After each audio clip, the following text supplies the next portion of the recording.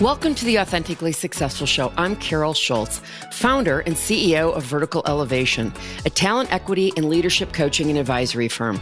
We partner with founders and CEOs to create talent-centric organizations, either where they don't currently exist or rebuild companies into talent-centric organizations. We are committed to supporting your vision and values by creating healthy, successful companies, leveraging the best talent, retention, development, and succession strategies. Listen at the end of the show for information about becoming my next guest on one of the most important podcasts for building thriving companies. Here we go. With me today is Patrick Ray, founder and CEO of Canopy Boulder and the managing director of Poseidon Garden Fund, a cannabis fund. Patrick, welcome. Yeah, thank you. And I'm glad to be here. Good. Tell us a little bit about, first, Canopy Boulder. Yes. So Canopy Boulder was a business accelerator that I co-founded with a couple other partners back in 2013-14. Colorado was just legalizing adult use cannabis January 1st, 2014. And that was around the time we started raising our first investment fund to invest via a business accelerator model in lovely Boulder, Colorado. And through the life of Canopy Boulder, we invested in and helped launch 115 companies into the cannabis industry, made over 130 plus individual investments in these. And, did what we wanted to do, which was to help build a foundation, a framework, an infrastructure of ancillary products and services companies in the cannabis industry. Yeah, that's really interesting. I was thinking back. I could not remember when we passed that recreational cannabis. Yeah. I can't believe it's been that many years. It's been 7.5 years already. Yeah. I remember the footage and the images of January 1st, 2014. It was a very cold day, but there were people lined up outside of dispensaries wanting to make purchases on that first day of adult use legal cannabis. That's fantastic. So you mentioned that you did 130 investments. Where are those companies now? Well, they're all over. Yeah. And what would you say your success rate was? I think the success rate was pretty good. It's, with business accelerators, the success rate is typically higher than for the startups than if startups launch and go it on their own. You hear that like that people say, 1 in 10 startups succeed. Right. With accelerators, the number is much higher. Yeah. I can't quote a specific number, but I know for our business accelerator, on average, we were investing in 20 companies a year. And, a number of them have failed, quite a few have failed. Not all of them will succeed, but for every one of our 5 funds, Canopy Boulder funds, we have about 6 or 7 companies that are still making progress, still growing, still doing what they set out to be. So, the success rate, that makes it probably about 25%. So much better than the 10%. Yeah, there's no question. I've said that so many times. I don't know why, investment firms don't do things a little bit differently and give the support that their portfolio companies need. Well, I think every investment fund, they have the intention, and if you ask them, they would say that they're very supportive. Right. But there's always a gap between what people expect and what they get, or what they want and what they actually need. Yeah. I've been on both sides of that table, wanting more or wanting less, frankly, from investors. And as an investor, wanting to give more or, not having enough time to, meet all the needs of all the teams all the time. So it's definitely something that I think everybody tries to do, and it's hard. It's very hard. It takes a lot of work.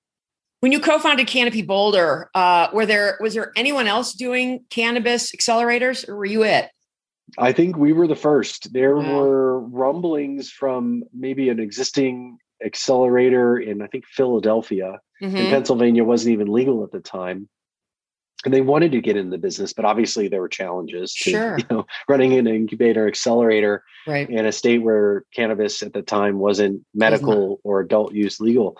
A big part of a successful accelerator is having a being in a place where there's an active and healthy industry and group of professionals that you can tap into as mentors. And that made Colorado a great place to do that because we had an existing medical program before Canopy Boulder was launched. Right. And we really didn't make our first investments until 2015. So we were a year in to the adult use program. So there was just a lot of positive energy and excitement about the industry at that time. And, we had more mentors and advisors than we could process that wanted to work with us. That's fantastic. So you stepped down from as CEO of Canopy Boulder to start the Poseidon Garden Fund. Tell me a little bit about why you did that and the impetus behind the fund. I mean, I can see that, it's in the cannabis industry, so it makes some sense, but what was your line of thinking? Well, I think the average tenure for someone running a business accelerator is about 2.5 years. And I've been at it for 6 or 7. So I am a glutton for punishment. And like I said, it's a lot of work. People love the idea of business accelerators and incubators until they get sort of behind the curtain and understand all the work that needs to be done, raising, managing funds. That's one thing, but then recruiting, negotiating and then signing investments for 10 companies at a time, and then running an accelerator program. And then there are accelerator programs out there that are very hands-off and light or loose. Ours was very structured. We modeled Canopy Boulder after Techstars, which was very intense, hands-on program. So we had every hour of every day for 13 weeks scheduled and structured. So that it was a big commitment of time and energy. I think, honestly, if I'm being honest about myself, I was looking for a new challenge. And, there was a great opportunity to work with Poseidon, a team that I've known since the beginning. One of the first investor conferences I ever went to, I met Emily and Morgan Paxia, the 2 co-founders, brother and sister team. And we immediately had a connection. We knew okay, this is where we're thinking about the industry the same way. We're thinking about investing the same way. We should try to work together. We talked about it. Timing wasn't right. Timing was right this last year. So here we are. That's fantastic. Yeah. What are some of the challenges you're finding at Poseidon? Oh, the 2 challenges when you're running a venture fund in the cannabis industry are very simple. One is raising the capital. So we are raising mostly from high net worth individual investors and family offices. It's actually going exceptionally well. Good. Better than I imagined and expected. We're on path to hit our $50 million target. Wonderful.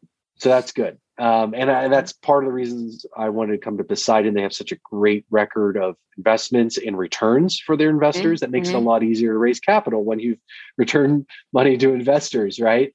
That's right. The other challenge is finding companies that are worth investing in. Strong teams that are open to working with the venture fund. I mean, we're active investors. We want to sit on boards.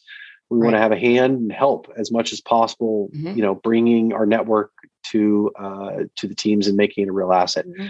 One of the biggest challenges, though, with investing in the cannabis industry is valuation. And there's a lot of investors that are they're individuals, maybe they're dentists or they're doctors or lawyers or vets or whatever. And deals come their way through their network, as things do happen that way. And they, I want to invest in cannabis. I'm going to put money in, and they don't understand the dynamics. They don't understand exit valuations. They don't understand the requirements for further capital and dilution. And they find themselves going into deals and essentially accepting the deal that's offered to them, which is often very favorable to the company. Of course. And they may never, ever see the return that they're expecting to see from a high risk investment into the cannabis industry. So, at Poseidon, we do deep due diligence. We will go through the financial projections. We'll go through the budgets. We question all the assumptions. We want to make sure, because it's not our money, it's our investors' money, that we are investing in terms. And then there's a plan for exit at the end of the rainbow, right, where there's going to be a big pot of gold for everyone. And it will satisfy our expectations for returns to come from investing in the cannabis industry. So, if you're a founder and you don't want help, you want silent investors, you want to take in their money and never talk to them again, We're not the people. Right. If you want to raise money at some inflated valuation, see if you can get away with it, probably not going to have a very long conversation with us. We very much clearly understand the value of businesses at the stages in which companies are raising capital. We also understand the exit valuations, what people are willing to pay. And so, we bring that to the table. That can be a great asset for a founding team in raising more capital because you're not way out ahead of your skis, right, before you even have an operating business. Yeah, that's really great. I mean, it sounds like you have really a healthy, holistic attitude about how you invest. there have been so many stories I've heard and that I've witnessed over the years of working with so many startups in the high tech sector, where the founder who's the technical founder, right? And that person often just wants to do everything on their own. Yeah. And, the investor, the venture firm, may be thinking, this probably is not the right guy to be the CEO. We would like to bring someone else in. And they basically say, well, then we're not taking your money. Right. And I've seen venture firms cave because they really want to get involved. This doesn't happen everywhere, of course. So it sounds like you've got a really great, healthy attitude. What are you looking for in the founding team?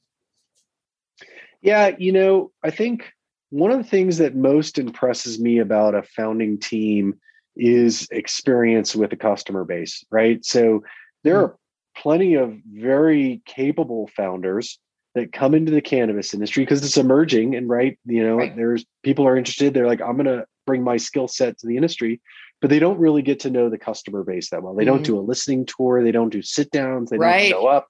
They've got a great idea, and it might be a great idea, but often that idea is not founded in a very nuanced understanding of the customer's needs, right? So it can be a great idea, but it can be a great idea in 5 years. You got to have a business today to realize that vision of tomorrow. So if it's not couched in an understanding of who's going to pay for it, and that it's a real problem that people want to solve now and are willing to pay to solve just that problem now, it can just remain a good idea. Yeah, I think that's really important, because too often founders think, oh, I've got this really great idea. Now let's build it and see if we can find a problem for it to solve. Which is really, the ass backwards way to go about doing it, and is completely going to be ineffective, rather than looking for a problem and then creating the solution to that problem. Yeah, it's a lot easier to come up with a solution, or a lot easier mentally to be like, oh, I've got this solution for this problem, and not do it the other way, which is much harder, but probably should be the way. Fall in love with the problem, not the solution. That's something that was a mantra we had at Canopy Boulder. And if you fall in love with the problem, that problem is going to change. It's going to evolve, and then your solution will follow. Don't lead with the solution, lead with the problem. Exactly. That's great. So you got your start in sort of working in a number of different capacities in health and nutrition. Tell us a little bit about that journey and how it got you to where you are right now. Well, I'm a health nut. I love to be outside. I live in Boulder, Colorado. I got up at 5:30 this morning, went for a bike ride before the day starts. Like that's my mental health approach, right? It's like it just makes life a lot easier when you can take care of yourself a little bit before you try to take care of others. I agree. So health and wellness. My first job was working at a Gold's Gym. Right. Literally, it's like been baked into my whole professional career. So coming out of college, I joined a startup investment bank and venture capital firm. It was 4 newly minted MBAs and me. And that got me, like right into the fire. Right. Yeah, sure. So it's great experience. That nutrition industry, which is natural foods, organic foods, dietary supplements, it was very similar in sort of broad strokes to the cannabis industry. Yeah. The supplement industry doesn't really fit well into the double-blind, placebo-controlled trial model of pharma and medicine. Neither will cannabis. Right. It's a very passionate group. They don't leave like work at the office. They live the culture. Cannabis is a preferred alternative product to market standard products, right? Consumers choose to consume these products Mm-hmm. And, as an industry, depending on who you're talking to and when, it's either over-regulated or under-regulated, right? As an industry as a whole. And there's advantages to both scenarios as a Sure. business person. So they felt very similar to me. I've been able to take a lot of lessons from my experience in the nutrition industry, which was 15 years, Mm-hmm. and bring it to the cannabis industry. One of the first companies that we wanted to launch and create was a company that would take the checkout data from dispensaries, mill it all together, then publish results. That business today is BDS Analytics. So we've been bringing those experiences and awareness of what infrastructure is needed in an industry like this, and putting our capital behind it. So you mentioned that both nutrition and certainly currently the cannabis industry do not lend themselves to double-blind studies like it does in the pharma business. Why is that? Well, it's very simple. Plant medicine is very hard, to sort of fit into that model. The double-blind placebo-controlled trial model, primarily they sort of investigate single substances or pure substances or molecules, right? And the cannabis plant is made up of hundreds of different cannabinoids, terpenes, flavonoids. The entourage effect is not one that is easily measured in that trial where you can isolate what exactly is making the difference. Right. So we do a trial with a strain of cannabis. Great. Even strains express different cannabinoids in different cultivation conditions. Right. So it's really hard, and it will be hard to sort of take the sort of the elegance of the plant, the whole plant, and run it through a trial. So like in many dietary supplements, it's the anecdotal and observational experiences and data that will carry the industry forward. And that industry also proves that you don't necessarily need the double-blind placebo-controlled trials to become $100 billion market. Yeah, that's so interesting. Are there other cannabis funds or out there now? Where does Poseidon fit in? Yeah, there are a lot now. I have to imagine. My wife used to say when she was dating, the odds are good, but the goods are odd when you're talking. That's great. So there's a lot of funds out there. I think you got to be very mindful of who you're working with, not only as an investor, but also an entrepreneur, and very much interview, seek to understand what the team and the fund is going to accomplish and how they're going to do it. But there's quite a few funds out there now. Back when we started, Canopy Boulder started in 2014. Poseidon, I think, started in 2013. And we met early on. We were two of the only funds that were funded and actively investing in the space. I mean, you could have counted them on, one hand back then. So we were very early in. They say the pioneers are sometimes the arrow catchers. So we were definitely catching arrows, and it was some good hard-won experiences back in 2015. But we carry on and build on those experiences to the fund today. And you mentioned it. This is the third Poseidon fund, one I'm in partnership with them on, and it's called the Poseidon Garden Fund. And we're already made our first couple of investments. So it's off to the races. Good. That was my next question, is how many investments have you made? In this particular fund, the Garden Fund is up to, you said, just close to $50 million, right? Yeah, we're targeting 50 million for the fund size. We can go much larger. We've already raised 20% of that, and we deployed into two companies, two technology companies. And we're looking at the other group of investments that we're going to make are into single state operators, so licensed businesses that touch the plant. So we're well on the way. We should have one announced. I always say very soon, but these things take time. So I don't want to commit to any timeline. But we're going to be actively investing in businesses that touch the plant, single state operators who are going to be fantastic targets for acquisition by the multi-state operators. What stage do you invest in? So we invest in what we call as like the post-seed stage. So this is a period in which a business, it's after the sort of family and friends round, the seed stage where you're bringing in your first real checks, your first capital to create a proof of concept, Right. And get some initial traction. Once that's done and there's initial proof of concept and traction, the founders are sort of have a little tiger by its tail and they're thinking about how they're going to scale the business. That's when we come in. That's where we have the most experience as a team. Right. And we can really, I think, help the companies navigate some of the challenges that they'll face. And I've got plenty of stories to tell about helping companies navigate these challenges. Obviously, investing in 115 companies at the seed stage, which is where we were investing at Canopy Boulder, very quickly they're in that post-seed and Series A. And so, there's very little we have not experienced. Right.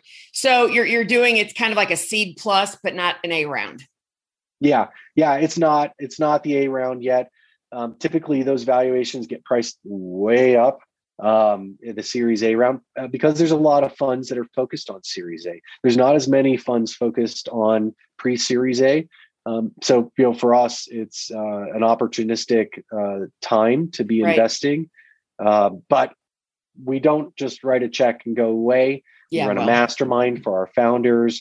We want to sit on the board either as directors or observers. And then we have more capital for follow-on. So that we may lead the Series A, right? We can bring in other investors, our LPs in our fund, to invest directly. So we want to start early, work with the companies all the way to exit. Patrick, do you have a typical, you said you've only invested into companies thus far, but do you have sort of an average, this is what we're looking to invest at this, seed plus? Yeah. So our initial check size is usually around $500,000. Okay. We can go larger, we can be smaller. It really depends on the deal.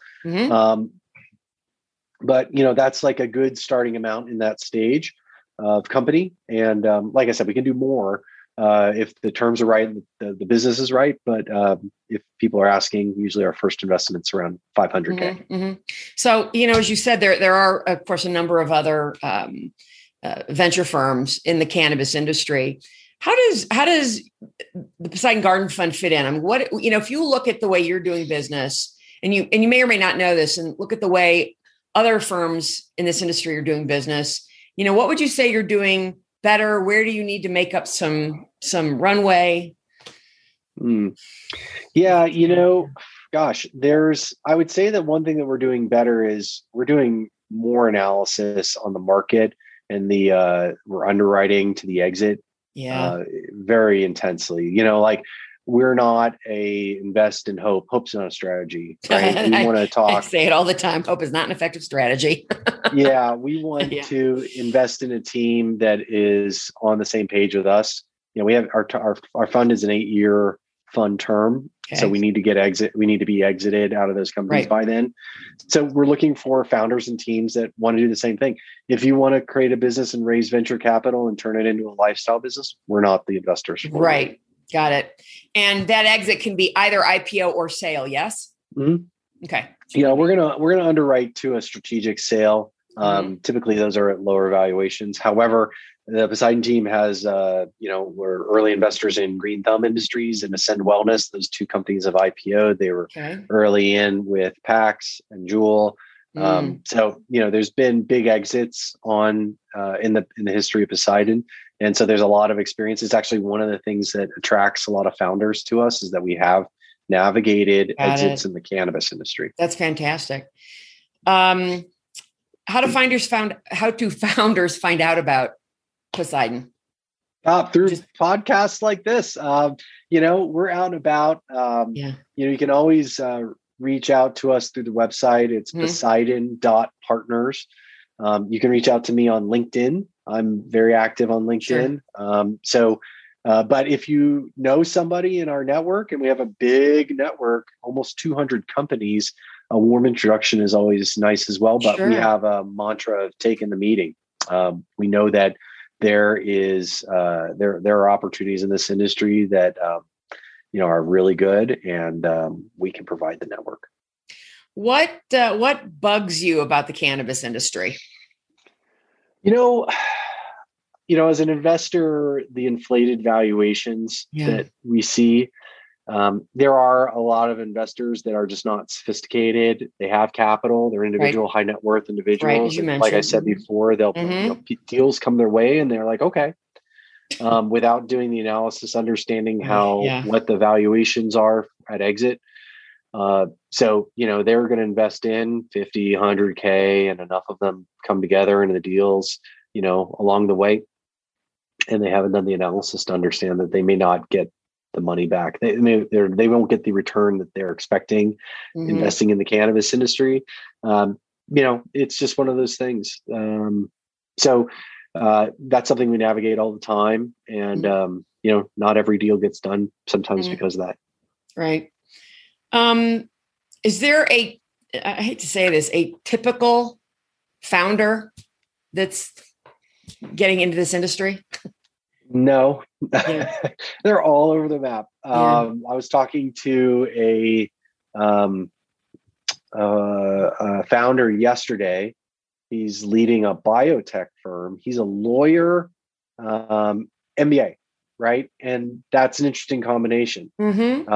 We talk to founders who have run other technology businesses. We talk, so there's really, the cannabis industry is one, it's so exciting for so many founders that it definitely attracts people who want to come in and put their stamp on it. So there's no real one profile. I would say there's some founder types that we run into.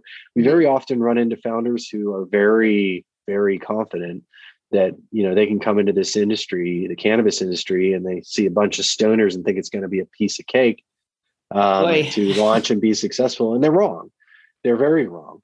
But those are easy deals to pass on because of that arrogance or that hubris. Right. That's going to be not a control CE founder that you're going to have to deal with, really. Oh yeah. You need that agita.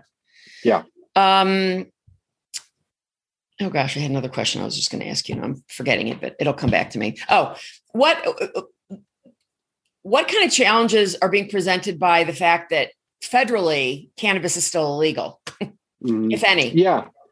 Well, the pool of acquirers is small right now. And you see a lot of companies going public either through IPOs or reverse mergers.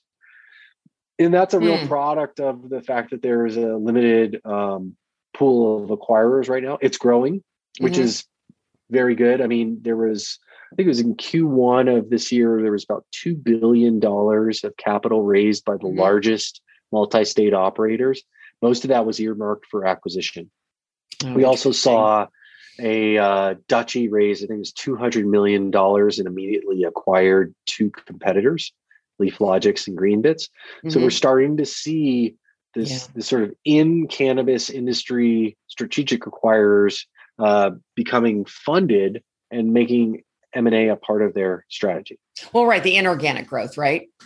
Growth through acquisition. Yes. There's a lot of companies that have that strategy, and it's worked really effectively for them. I'd say, I mean, my feeling on that, and I'd like to hear your opinion, is when that happens, there are challenges at depending on the size of the company, of course, but there are challenges at then integrating that company that you just acquired into your culture and into your own team. Yeah. The closing of a deal is not the finish line. It's not even close. It's the start line. I mean, integration, and I've been through, I did M&A, sell side M&A in the nutrition industry for a while, and have been part of buy side, processes as well. It's not easy. And, the investment bankers will, and the lawyers will guide you through a process. And then after that, it's up to you. And so you've got to have a very strong team that has experience with integrating acquisitions if you think you're going to be successful. It is not easy. A lot of deals fail because of that. They just do not successfully integrate. Something happens, the company gets distracted, and then you're wondering why, the company that you acquired a year ago has a different CRM and a different comp plan. And, they still have, legacy systems that, were supposed to be eliminated and aligned with new systems after the fact. There's costs involved in that, isn't there? Oh, yeah. Yeah, absolutely. I mean, when you do an acquisition, there's always the synergy analysis, right? And there's the systems analysis, the cost savings analysis. If you don't act on those, I mean, the whole thesis for the deal sometimes falls apart. Mm-hmm. How many people do you have working for Poseidon? Is it just you and the brother and sister, or are there other? No, we're a team of 6, Okay. and it's great. It's great to be part of a larger team, a super engaged team, a very experienced team. It just makes everything easier when you're, and I think everybody knows this, when you're working with a really strong team. So yeah, tell me a little bit about your company culture. It's the word that comes to mind is positive. We know this industry is tough and there's going to be bumps in the road. So there's this incredible positive energy on the team. Right. I think it really emanates from, the founders, Emily and Morgan Paxia, hardworking. They work harder than anybody I know in the industry. And with such a positive energy, it really is an inspiring thing to be part of. At Canopy Boulder, we had this like, get it done kind of attitude, like, do it now. Like, there's so much to do. When you have something that comes up and you can handle it now, just get it done.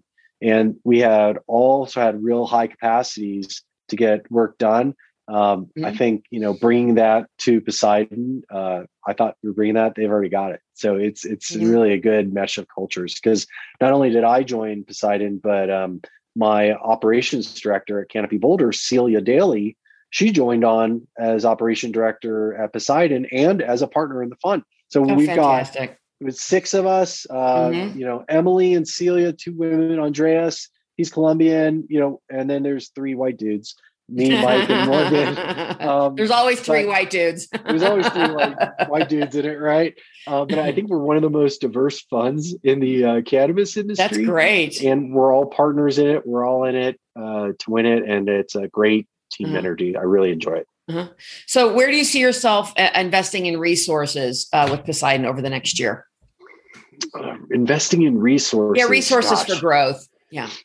Yeah.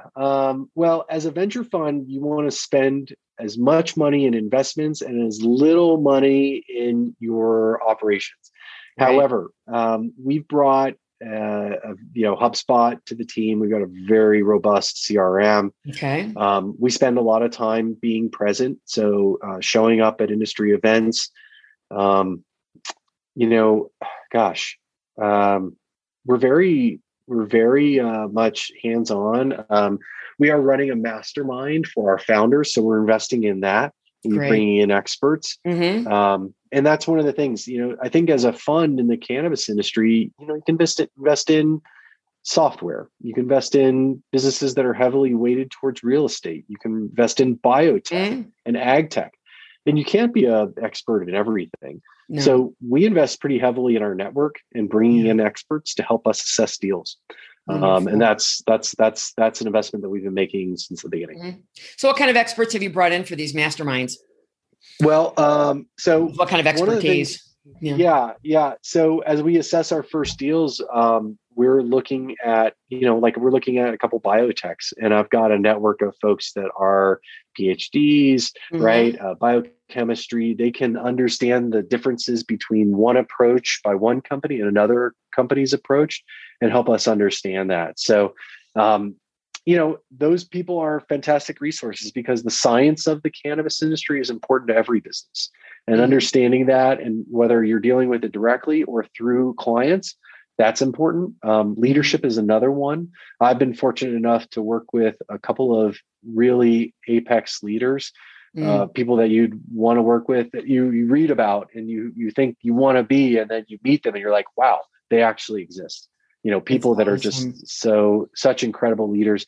Those are relationships that I've nurtured over the years and stay in touch with. They're like the A team, right? That, if an opportunity comes up with that person or that person, they got your attention, right? Yeah. And I think we all have those networks. It's just about nurturing and staying close with them. That is the work. So that when the opportunity comes to sort of bring those people in to the mastermind, they're interested, willing, and excited to do it. And, you've built that relationship, so they're diving in. I think people really, I'd like to believe this. People really want to help other people. There's a limit of what somebody might be willing to do, for not a lot of money or for free. Right. Yeah. But, I always say it's a mitzvah, right? It's a good deed to give to other people. Yeah. And I think that's super important. Well, one of the things I feel the same way. I'm like, I'm a give first type of person. I try to help all the time. I had a request this morning. Hey, can you meet this founder? They're doing this and that. And I know it's in a space we're not interested. And, but that this person who was making the interest, he's like, this would go a long way for me. Like, yeah, absolutely. Yeah. Send them my way. Good. If I don't help people in ways that aren't benefiting me directly a couple times a day, I don't feel like I'm sort of putting value into that account, that bank, where when needed, I can go back to that person and they will dive in and help. It's like it's a helping economy, right? Mm-hmm. And I do it all the time. And I hope, I invest in that so that there will be, when I need it, I can get it back to. I agree. And, again, as we had talked, hope is not an effective strategy, but, you hope, listen, you don't do things for people in order to get something in return. That's what I would refer to as manipulation. You have to do it out of the goodness of your heart. And then, then if the rest of it is just sort of hoping that when you need something, somebody will kind of repay the favor, but not because you're expecting it. Right. Yeah. There is hope to this, right? It is a bit of a strategy with the giving first mentality. But, I feel like I'm doing pretty well on getting the returns from those relationships and you never know where they go. So, just try to do your best. That's great. What does your day-to-day look like? Well, day to day, like I said, I get up almost every morning and sort of clear the head and think about the day. A lot of calls, a lot of, questions, asking, answering, raising capital, thinking critically about businesses, trying to tap the resources on our team, how often I'm like, hey, Andreas, what do you think? How do you think this plays out in the numbers? And Andreas is, just incredible with financial modeling and understands, risk profiles better than almost anybody. And I talk to, Morgan and Emily and Michael about, have you seen something like this before? And I talk to Celia and I talk almost every day and just ripping through, whatever comes up we're dealing with, right? Whether it's, banking or fundraising or due diligence or deal terms, it really is an active, fun, intense job. I try to turn it off, 5:00, reemerge as a dad with the family, make dinner, spend some time, and then get everybody to bed and work a little bit more and then start over again. Yeah, right. And let me just step back to Canopy Boulder here for a minute. You've stepped down as CEO. So tell me what's going on with that and, what you're doing about finding yourself a new CEO. Yeah. Well, it's interesting because, finding someone to run the accelerator again, there's a lot of people that are interested, but it really is something where it's like, let's give you the tools and, paint the portrait that you want Canopy Boulder to be going forward. So, it requires ability to raise funds. It requires the ability to be a community leader and inspire people. It requires business knowledge, broad-based. It requires somebody who wants to build a network. With fundraising, due diligence, deployment, fund management experience, there's just not a lot of people out there that have the experience and the interest and the will to step into it. So we've struggled to find a person to run Canopy Boulder, but we're continuing to look for that person. And anybody who's interested, I encourage you to reach out to me on LinkedIn. It's like an opportunity. It's not like a job, right? Right. It's an opportunity to create your own sort of, business. On the foundation of, 7 years of operations of a business accelerator. We have a big network. We have a big database. We just need the artist to come in and This is not a high paying job. Well, it can be. It can be. Okay. Yeah, but you have to raise the fund, right? You have to raise a fund. And we have a big base of investors who are interested. It's just about tapping in with the right person. Mm-hmm. Yeah.